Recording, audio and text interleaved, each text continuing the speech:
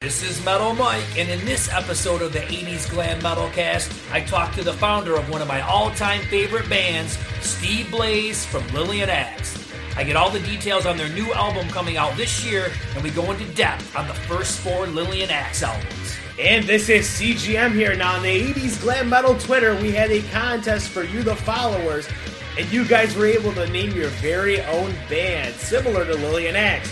You had to get a grandmother's name and a weapon and put them together. So we did end up picking a winner for the contest, and the winner will be revealed right here on this episode of the 80s Glam Metal Cast. So be sure to stay tuned for that. Now here is Steve Blaze. Steve, welcome to the 80s Glam Metal Cast. How you doing, man? Hey, Mike, how are you, buddy?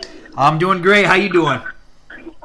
I'm doing good, man. My voice is a little bit raspy because I've been fighting for like 6 weeks now. I've been fighting bronchitis and the flu. I got the flu in Disney right after Christmas, and it was there was influenza A flu on top of the bronchitis, and it's knocked me down pretty hard the last few weeks. I'm starting to feel a little bit better now, but I've been coughing so much that my voice is a little scratchy, so I apologize if I sound like Rod Stewart or something. Hey, man, raspy's good. It's like metal, right? There you go. So why don't you tell us what's going on with the band heading into 2020? Well, the most important thing about 2020 is that we are working on releasing our next album, which will be our 14th overall release, I think, our 10th or 11th studio album. And so we've got several tracks done already. The ideas are all pretty much written and everything. It's just a matter of fitting in studio time. See, I don't like the old school way of doing records like we used to, was where you'd go lock yourself in the studio for 3-4 months and didn't come out till it was done. But now, because of the way the things have changed in the music business climate, we're allowed the opportunity to kind of space it out. So what I like to do, and on this album I'm doing it basically in the linear order of the album, is recording one song at a time. So we've recorded the first 3 songs in the order that they're going to be at the beginning of the record. And we're going to pick up the pace a lot more this year coming up. But, we've had a few shows lined up that were really good, big shows for us recently. And we've got a few more coming up that we're looking forward to. But in between, we're kind of slowing the gate thing down a little bit so that we can get this record finished. What's the direction of the material? As being the songwriter, it's kind of, I can only look at, I guess, from a one-sided place. I would say that this is going to be what I would say the most epic album. If you take the overall feel and approach of songs like Ghost of Winter, Stop the Hate, The World Stopped Turning, Fire, Blood, the Earth and Sea, Deep Freeze, the ones that comes tomorrow, for example, it's going to be more like that. There are, just on the first 3 songs, there's piano, strings, massive guitars, lots of vocals. It's big and it's epic and it's powerful. So it's going in the direction. The album's entitled From Womb to Tomb, and it is loosely autobiographical in that it's not necessarily about my life and events in my life, but more or less like the stages of my life and the lessons learned at strategic points in my life. So the album starts off with a song called Breathe, and begins, the first thing you hear on the record is the actual womb of the unborn baby in the womb, what the heartbeat sounds like. You hear the actual heartbeat, and it's an actual heartbeat of an unborn child in the womb, which isn't like your traditional boom, boom, boom, boom. It's like right, sounds like a swirling type noise. And And the first song is about the actual birth, the child going from this 9 months of its formation and rest and growing and becoming what it's going to become, DNA-wise, and the burst into life at that point. So each song is about a different lesson or scenario of a human being's life and mine, and the things that we learn and become aware of at different points. So it's deep and it's heavy, but it's also something that every single human being will be relatable to. Man, that sounds great. I'm excited about that. I didn't realize you guys were working on a new album. And you know that once this thing comes out, get in touch with me, and I'll be putting it on my Twitter, and it'll be awesome. Excellent. So I'll make sure I get a copy immediately. It's good. We've got the album cover pick. We've got the everything is basically waiting on just getting in the studio to cut all the rest of the tracks, because it's a highly complicated, I guess. It's easy for us to do because we know what we're doing and we're well prepared, but there's a lot to be done, a lot of minute attention to detail, little things that you wouldn't even notice unless I said, listen for this in the background here.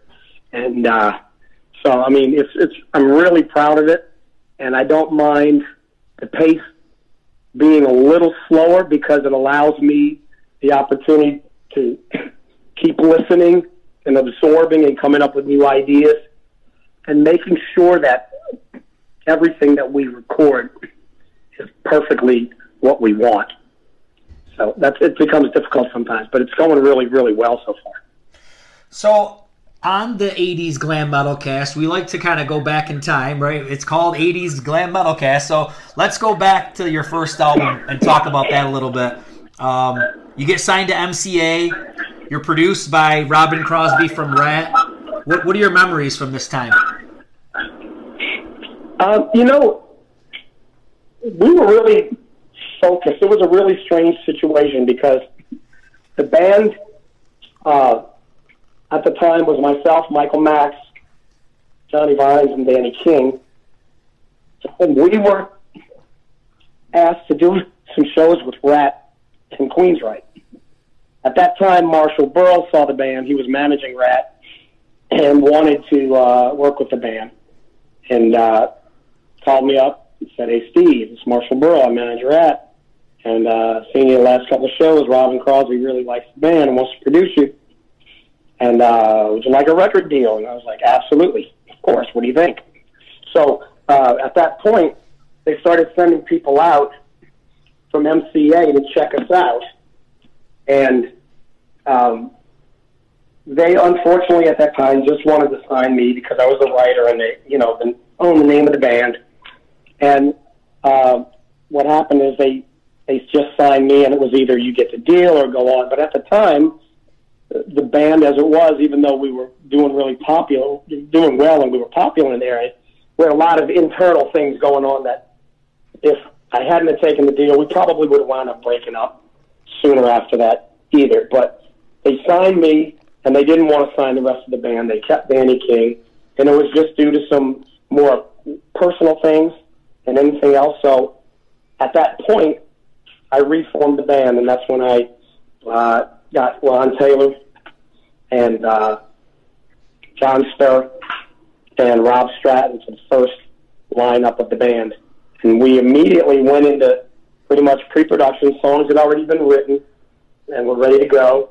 And we got with Robin, and I did pre-production, did a couple of shows, because we were all new to each other except for Danny. He was still a drummer. But we did some shows, and we went right into the studio in Cherokee in Los Angeles to record the first record. And Robin was great. It was new to him because, he had never produced anything before, but he liked the band. And I had always been pretty much produced everything as well, so I worked closely with him on that. And it was a great deal. I mean, a great deal of fun, and it was a new learning experience. I mean, now if I had a chance to go back, I would probably do a few things differently. But for the most part, there was no playing around. We went in there and we worked hard and knocked it out of the park. You know, we did the best record that we could. We were all, you know, young 20s, and it was a pretty exciting time. But the biggest issue we had was that we had a label in MCA that gave us a whole lot of rhetoric and didn't really pull through on what they were supposed to do for the band. So that was, you know, pretty much what went down in the first record. We went on tour with Crocus for several months and played a lot. We did a lot of shows. But we never, you know, MCA should have gotten us on bigger, better tours. They never did. And we didn't really have very good management in Marshall because he dropped the ball on us. He pretty much came in and did very little. I think it was almost like he did it so he can make some money and get out. And next thing you know, MCA wants us to go do a second album when we should have been, you know, staying on and pushing hard on the first record. They sent us right into the studio, and I had been writing all along all the songs for Love and War album. So that's where we went next, right into the Enterprise in Burbank, and recorded Love and War at that point. So basically, you know, and it's funny with the MCA thing. I mean, I'll be honest with you, I talked with Mark Ferrari last night, and he had the same kind of feelings about MCA. You know, Ron Keel has the same kind of feelings. It really seems to me that I don't even know if the right songs were picked for like a single. Well, there was only one single. There was only one video, right? Dream of a Lifetime? Well, Dream of a Lifetime, the first record was, the one and only single. And then we went right into, right into Love and War. They minorly, you know, we got some radio play on like Nobody Knows and Misery a little bit, but it wasn't because they were putting out, out promotional, doing promotional campaigns and pushing it as a single. It's just radio stations liked it and they were picking it up.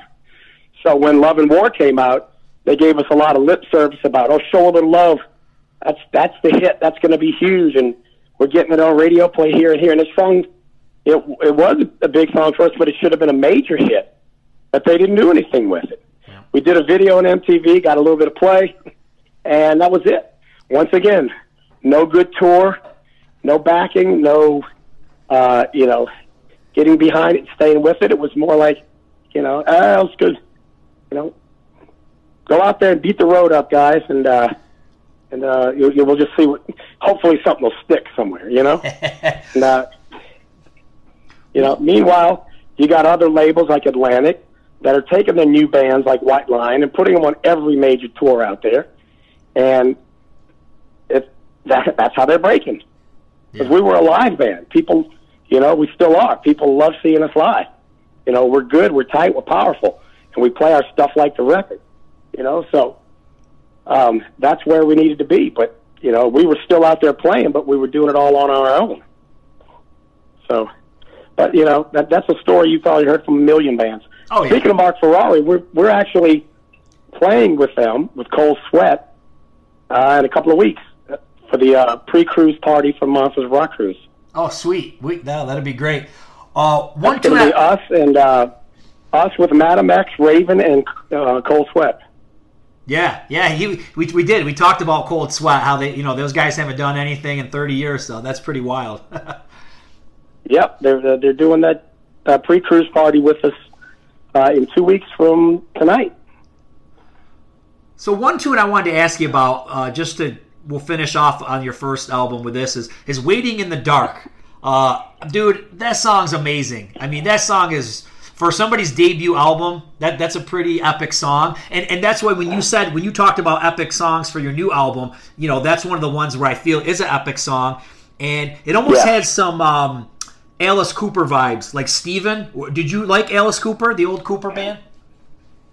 Well, when I was a kid, I was probably the one and only Alice Cooper fanatic. I had Easy Action and Pretties for You on vinyl. I had every Alice Cooper act. Alice Cooper, the first, all the original band albums. I had every one of them. I knew every word, guitar lick, drum lick, noise, anything you could even hear on any one of the songs I had memorized. That was my most important influence musically in my life, which was great because we got to tour with Alice a couple of times. Actually got to golf with him and become a little bit of a friend with him, and it was really cool coming around full circle because when I was 10, 11 years old, that's all I wanted to do was listen to Alice Cooper and see him, and I knew at 10 years old more than anybody about Alice, So I'm sure it was always an influence, because more like the early stuff, like, Black Juju and Ballad of Dwight Fry, My Stars, all the early stuff with the original band. That's what I thought was just so unique and amazing. And so, Waiting in the Dark was basically about getting old. And even as a young man, fearing it, and that was the premise of that. But that is, if you take the Lillian Axe, what you consider epic songs from each album, as opposed to the ballads or the rockers or whatever, Waiting in the Dark was the first epic song. That and like Hard Luck off the first record, the first real epic songs that we put out. So probably for anybody who bought Love and War and liked Show a Little Love, okay, so this album, I look at this album as it's almost split in two in some respects. So there's a lot of just straightforward rock songs, right? And then you've got some songs that, and I'm going to try to get out of you where the influence for some of these songs comes from, because it's hard to pinpoint. It's almost like you guys are the alternative before there ever was an alternative. When you talk about The World Stopped Turning on Me, what was your influence for a song like that? Well, ever since I was a little kid, I played classical guitar and flamenco guitar. So classical music influenced me as far as melody and the power of melody. I think that in the creation of a song, the melody of the vocals to me is the most important aspect of any song, more so than anything. Some people may say, no, it's the rhythm, or it's the background chords or whatever, or it's the words or whatever. To me, it's the melody of the vocals and how the chords and the melodies intertwine with each other to create things that are transcending. And so, The World Stopped Turning was like that too. I never really, to be honest with you, the funny part is there's no precognition in my writing. I never sit down and say, I got to write something like that, or, I want to do this. It just comes out of me, and I don't know how or why. It's funny because I tell people I'm like Jekyll and Hyde. The Dr. Jekyll part is my day-to-day, cutting up, funny, having a good time, family man, normal guy.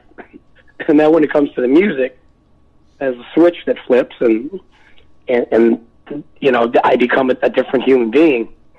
And these ideas, they come, and I don't know where they come from, or I don't have any technique. Sometimes I'll dream a melody. Sometimes I will, I'll see a bird, and a melody or a line will come in my head. The ideas, they just come from a spot in me that is a culmination of everything that I see and hear and feel around me. And songs like that and Ghost of Winter, those are the things that I particularly are the things that I would say closer to my soul than, of course, I love just the rockin' songs, and people like, She Likes It on Top and Ghost of Winter on the same album. That's really quite opposite. But I'm like, you know what? It's still an idea. And I couldn't write a song about the topic that She Likes It on Top is about and have it melodically and chordally like Ghost of Winter. You couldn't see me sing, Ghost of Winter melodies about She Likes It on Top with that song. It wouldn't work. The music makes the lyrics work. The music enhances the lyrics and makes them effective, and that's how the lyrics get to your soul, is through the music. So, but there's still ideas I have, so I have to write the ideas and make the music, effective properly. So But I don't know. The more, more records we do, the more obviously I get away from topics that I like to write about when I was 25. Look at the last album, and Death Comes Tomorrow is a whole lot different than Dream of Lifetime. But if you look at them both, you can still go, you know what? Still the essence of Lillian Axe is in both of those songs. So that's one great thing, is why I'm glad we were never pigeonholed, even though, because we all had long hair and we came out in the late 80s with our first album, we got pigeonholed into the glam band thing. But like you said, we were more alternative. Our biggest records, Poetic Justice and Psychoschizophrenia, came out right smack in the middle of the grunge scene, right after Nirvana's album hit. As a matter of fact, Poetic Justice came out after the Nirvana record, and it was our biggest selling record. So, I don't know. We don't fit. That's one reason I think maybe we've had more of a cult-type following, is that we never fit a mold. Like, Lillian Axe, you're power metal. No, you're not. You're glam metal. No, you're pop rock. No, you're heavy metal. No, you're groove. I don't know what we are. We're a band. I don't want to be. We're a hard rock band. That's what you can call us. Everything else falls flat, It's like taking, bands like Pink Floyd. What do you call Pink Floyd? I don't know. Yeah. Their music's heavy as heck, They're not pop. You can't call them metal. You can't call them. They're just Pink Floyd. We're just Lillian Axe. All right, so now it is time for us to reveal the winner of the Name a Band contest. Now for the runner-ups, we have Marietta Mace by David Quenstyle. Sorry if I screw up your name. And next, we have Betty Bazooka by Simon Hickey. That was a pretty good one, too. But the absolute winner, the best band name that we received on the 80s Glam Twitter, was by Dirk Columbus at 2 Chain, and he actually came up with Gertrude Guillotine. And right there, we have a nice photoshopped album cover for Gertrude Guillotine. Now, Metal Mike, what do you think about this album cover? I thought this album cover is great. I thought the name was hilarious, and it really fit perfectly with everything that we were shooting for. And as you heard Steve say, one of his big influences was Alice Cooper, so the guillotine fits right in. So now we're going to get right back into the interview right now. So you talk about Poetic Justice. It's kind of, I look at it, it's almost very similar to Love and War. Like, you've got the two halves where you've got your straightforward rockers and you've got some depth. I think you're getting more spiritually deep on this album. Would you agree? Yeah. I mean, that's always been there, but, at first, when you first start playing, you're younger. So every topic that I write about, every feeling, is part of a maturing thing. On that record, for example, it was a new label. I was at the point where I was becoming a better writer. I was falling into my own. I was starting to understand, this is what this band is about. Just write. Just write. Don't worry about everything else. You could write something on a ukulele, and it's going to sound like Lillian Axe. So don't worry about that. Don't worry about what everybody else tells you need to do. Just go out and write what your heart tells you to write. And that's what I did. And I wrote those songs over, about a 2-year period, I guess. I liked writing. I got into, where I like songs that have dark and light contrast, the soft into the big, like See You Someday, She's My Salvation, The Promised Land. I love starting songs out with this, very intimate, soft, melodic, beautiful intro, and then blowing it up until, lava shooting out of the volcano. I like that. And then back down again, and then blowing up. I like the light and dark contrast. I like the soft and the hard contrast. And those are that's what, especially on this new record, is so much of that. This album's going to take you all over the place.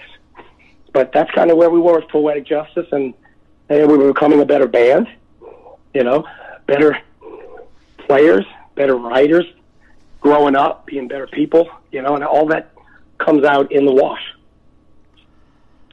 One thing that really hit me, and I never really noticed it much back when I was a kid, but I revisit these albums frequently, and I'm not much of a person who loves guitar solos, really, to be honest with you. But man, the guitar playing, the whole song "Mercies" is amazing. But man, you've got a killer solo on that song. You're shredded. I thank you. Well, the one thing that I've always paid attention to, and I really learned this from the bands that I like, especially Queen, is that whenever Brian May did a solo, I could sing it. When the solo time came up, it wasn't just a guitar player, wanking around and trying to go as fast as he could. I like playing fast, I'm not going to lie to you, but I like it to be melodically fast, and I like it to be something I can sing. So every solo, I would treat as though it was another vocal. So I wanted to be able to sing the notes. So when I go to my solos, I can sing them in my head, and every single time. And I wanted them to be where there's one thing, there were some bands that I listened to that I loved, but every time it would get to the guitar solo, I was like, I want to get back to the vocals. Yep. And I didn't want that to be the case for me. So I wanted to make sure, as you notice in a lot of our songs, the solo sections are completely different chordally than the rest of the song. Like, it's a whole different set of circumstances. So it's not me just playing the solo over the chorus, over a verse or a bridge. It's a whole different piece that's unique from the rest of the song. So it's not like just repetition crap. Like, okay, just solo over the verse and bridge. Well, why? Why not have vocals there? So if I'm going to make the solo section as interesting as the rest of the song, it's got to be unique. It's got to be different. So that's my personal approach to guitar solos. I want it to be different and unique than the rest of the song, and I want you to be able to sing it when it comes to you. Well, my favorite album, as you probably have seen on Twitter that you guys have done, is Psycho Schizophrenia. I got to give the album a plug right now. Anybody who's not heard it, doesn't have it, you got to get it. You got to listen to it. Because to me, I feel like this was the evolution, and I feel like this is where it all comes together. And there really isn't a split of songs anymore, in my opinion, where it was like, oh, here's our rockers and here's this. To me, it's like it's just one cohesive unit. It's come into, it's bloomed. I don't know, man. I think that's just an amazing piece of art right there. Well, I got to tell you, over these years, I've heard millions of opinions on records, on our records and this and that. And when I hear you say something like that, it's not just a compliment to me, but it's like, Mike gets it. Because you're right about that. That was the culmination to me of everything, where that record wasn't just a series of songs. It was a one piece of segments that worked into each other. And what happened is right after Poetic Justice, we had success with that record. And they were like, oh, we'll get you. Of course, everybody's, as soon as you have success, instead of continuing on it, they want to get you in the next studio and do the next record, which I think is ridiculous. But we had to. So we go back in there. But the record company, bought me a little studio to demo. And I spent hours and hours and hours. I would go in there like 9 or 10 at night till 6 in the morning writing, and I was like a mad scientist.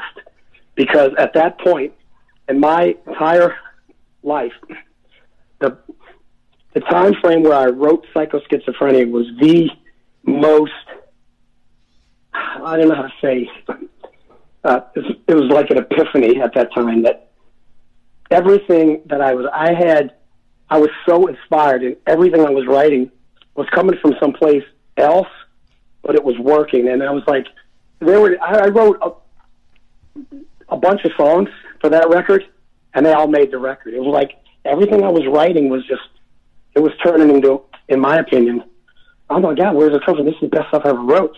And at the end of it, I was like, this is different and unique, but it came so easy and so natural and was so enjoyable to write because I wasn't being held back. Nobody was trying to tell me, go do another True Believer. They're like, just go write a great record.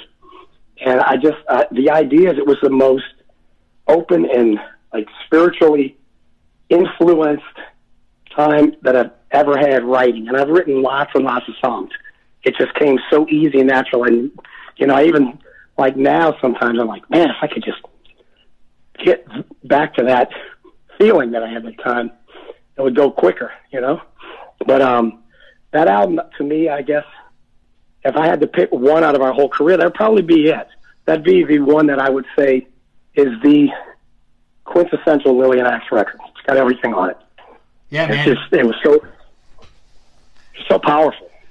I agree. I think my take on it is this. So I think I got into you guys probably in either 88 or 89. I can't really remember. But so I'm 43. So by the time that album, Psycho Schizophrenia, came out, I was probably 16, 17 years old. So you figure I had kind of followed the whole glam metal scene in my early teens. So I liked the melodicness. I liked the guitar sounds that came from that music. But even myself, I was growing up. I was changing. I didn't want another, I didn't want the glam scene topics of music anymore. I think that a lot of people were played out with that scene. Right. So you've got it where there's some depth to it. It's creative. You guys didn't go grunge like a lot of the 80s bands did. This was just an original thing that was just, like you said, totally in the zone. So I think wherever you were, I'm not saying I was at the same level that you are. I'm not. Well, I was getting it. I think I wanted the same thing. I didn't want the old, but I didn't want what was going on in the world with grunge either. So I felt like this thing was, it's really, to me, it's what a lot of bands could have, should have done. It's what that whole scene could have done. But, because of that whole scene being cut down, by the media, by MTV. So I feel like if all the other bands, and don't get me wrong, there's other bands that evolved but never got a fair shake. Even there's bands like Winger, Extreme. Yep. They put out kick-ass albums in the early 90s, but like you said, it was just marketing-wise, it was over. Grunge was in. So to me, you nailed it. I think that's where the movement could have went if it could have stayed going for a long period of time. That's a very good point. And I will tell you something else. The fact of the matter is that we didn't have a chance, okay?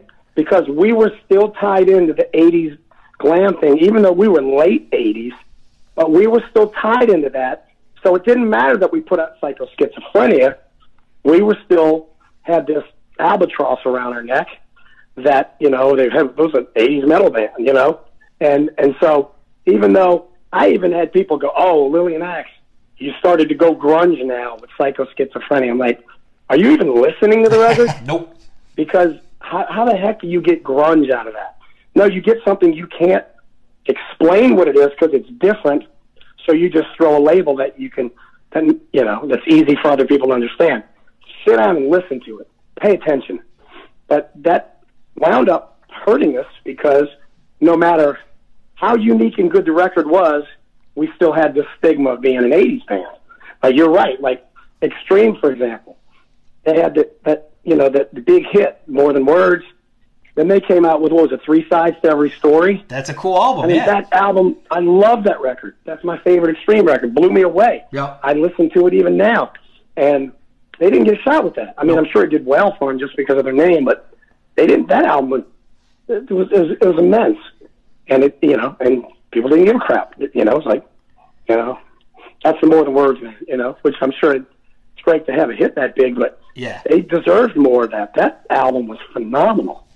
So you're right about that. There's some bands that did grow, but still had that stigma attached to them that wound up hurting. That's what's so sad about the media and the press and the ignorance of people, and especially in the music business, and how they approach dealing with music.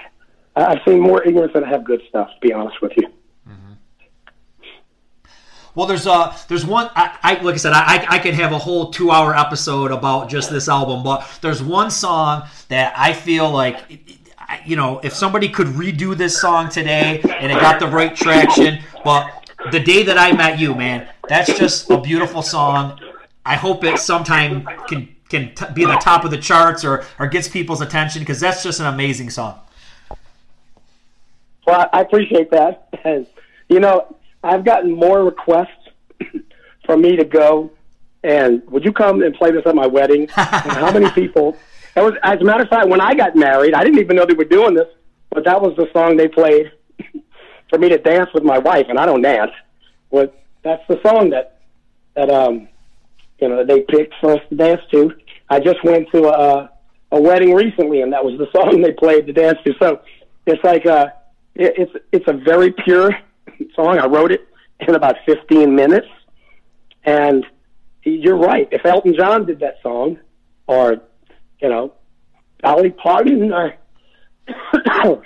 anybody like that did that song, it would be huge, Smiths, because it's just a pure, honest song, and it comes across like that, simple and from the heart, and it reaches people.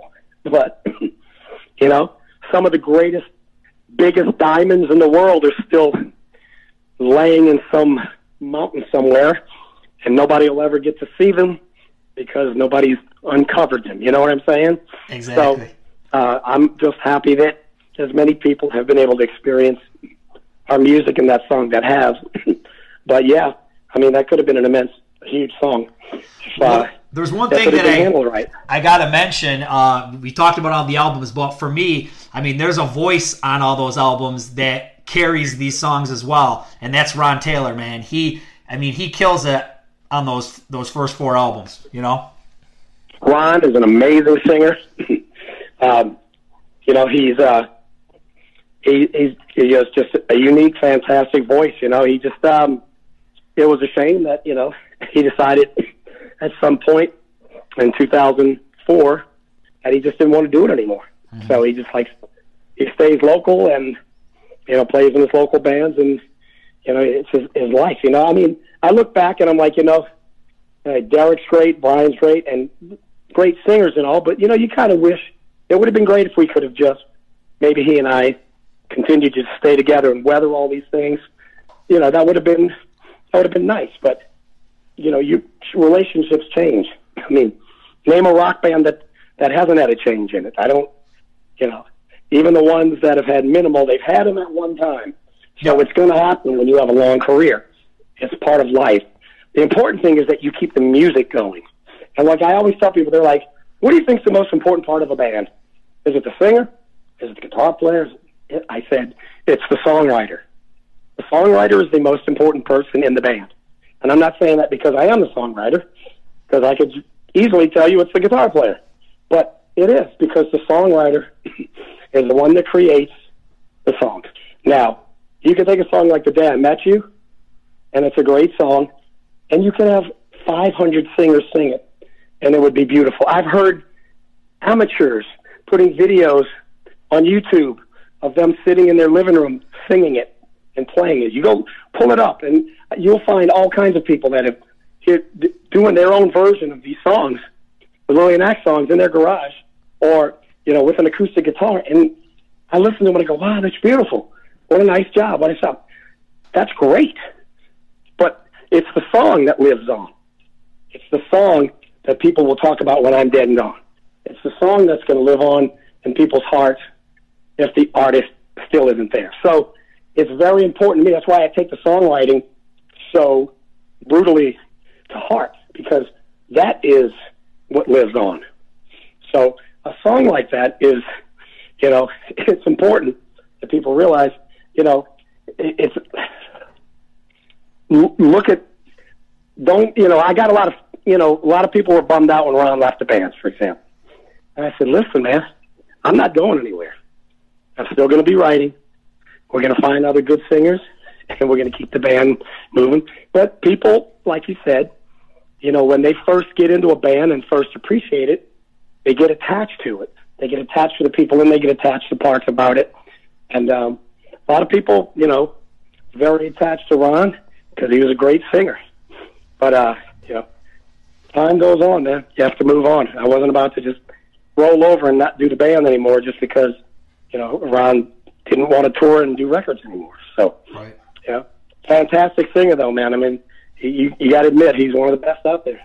Just, dude, a very cool, interesting voice. I can't really pinpoint who he sounds like, and that's probably because he has a very cool original voice. So, exactly right.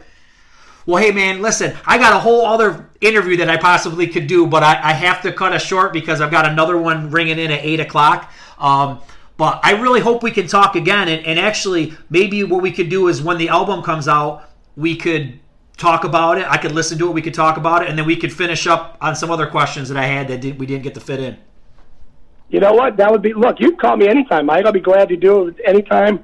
Doesn't have to be when the new record's out. You can call me anytime if you want to do a part 2 or something. Yeah. But let me tell you a couple of things real quick, if sure. you don't mind. Yeah, go ahead. I have a podcast called The Love and War Show. We have a YouTube channel and 21 episodes. It's every Sunday night at 7 o'clock. And it's myself and my buddy Todd Schmidt. And he's part of the band team. He does all of our videos and whatnot. But we have a podcast called The Love and War Show every Sunday night. You go to my Facebook page, and it's on live then, and you can see it after. You know, it's always up there, and it's on the YouTube channel. But it's 2 hours of, we talk about everything, and it's funny. You want to see the funny side of me? We have all kinds of skits, and my mom comes on there and gives love tips and cooking tips. It's just a hilarious show, and I urge everybody to go check it out, The Love and War Show, and go to my Steve Blaze Facebook page, and you can see it Sunday nights at 7. And then I'm still doing my ghost hunting show called Through the Veil.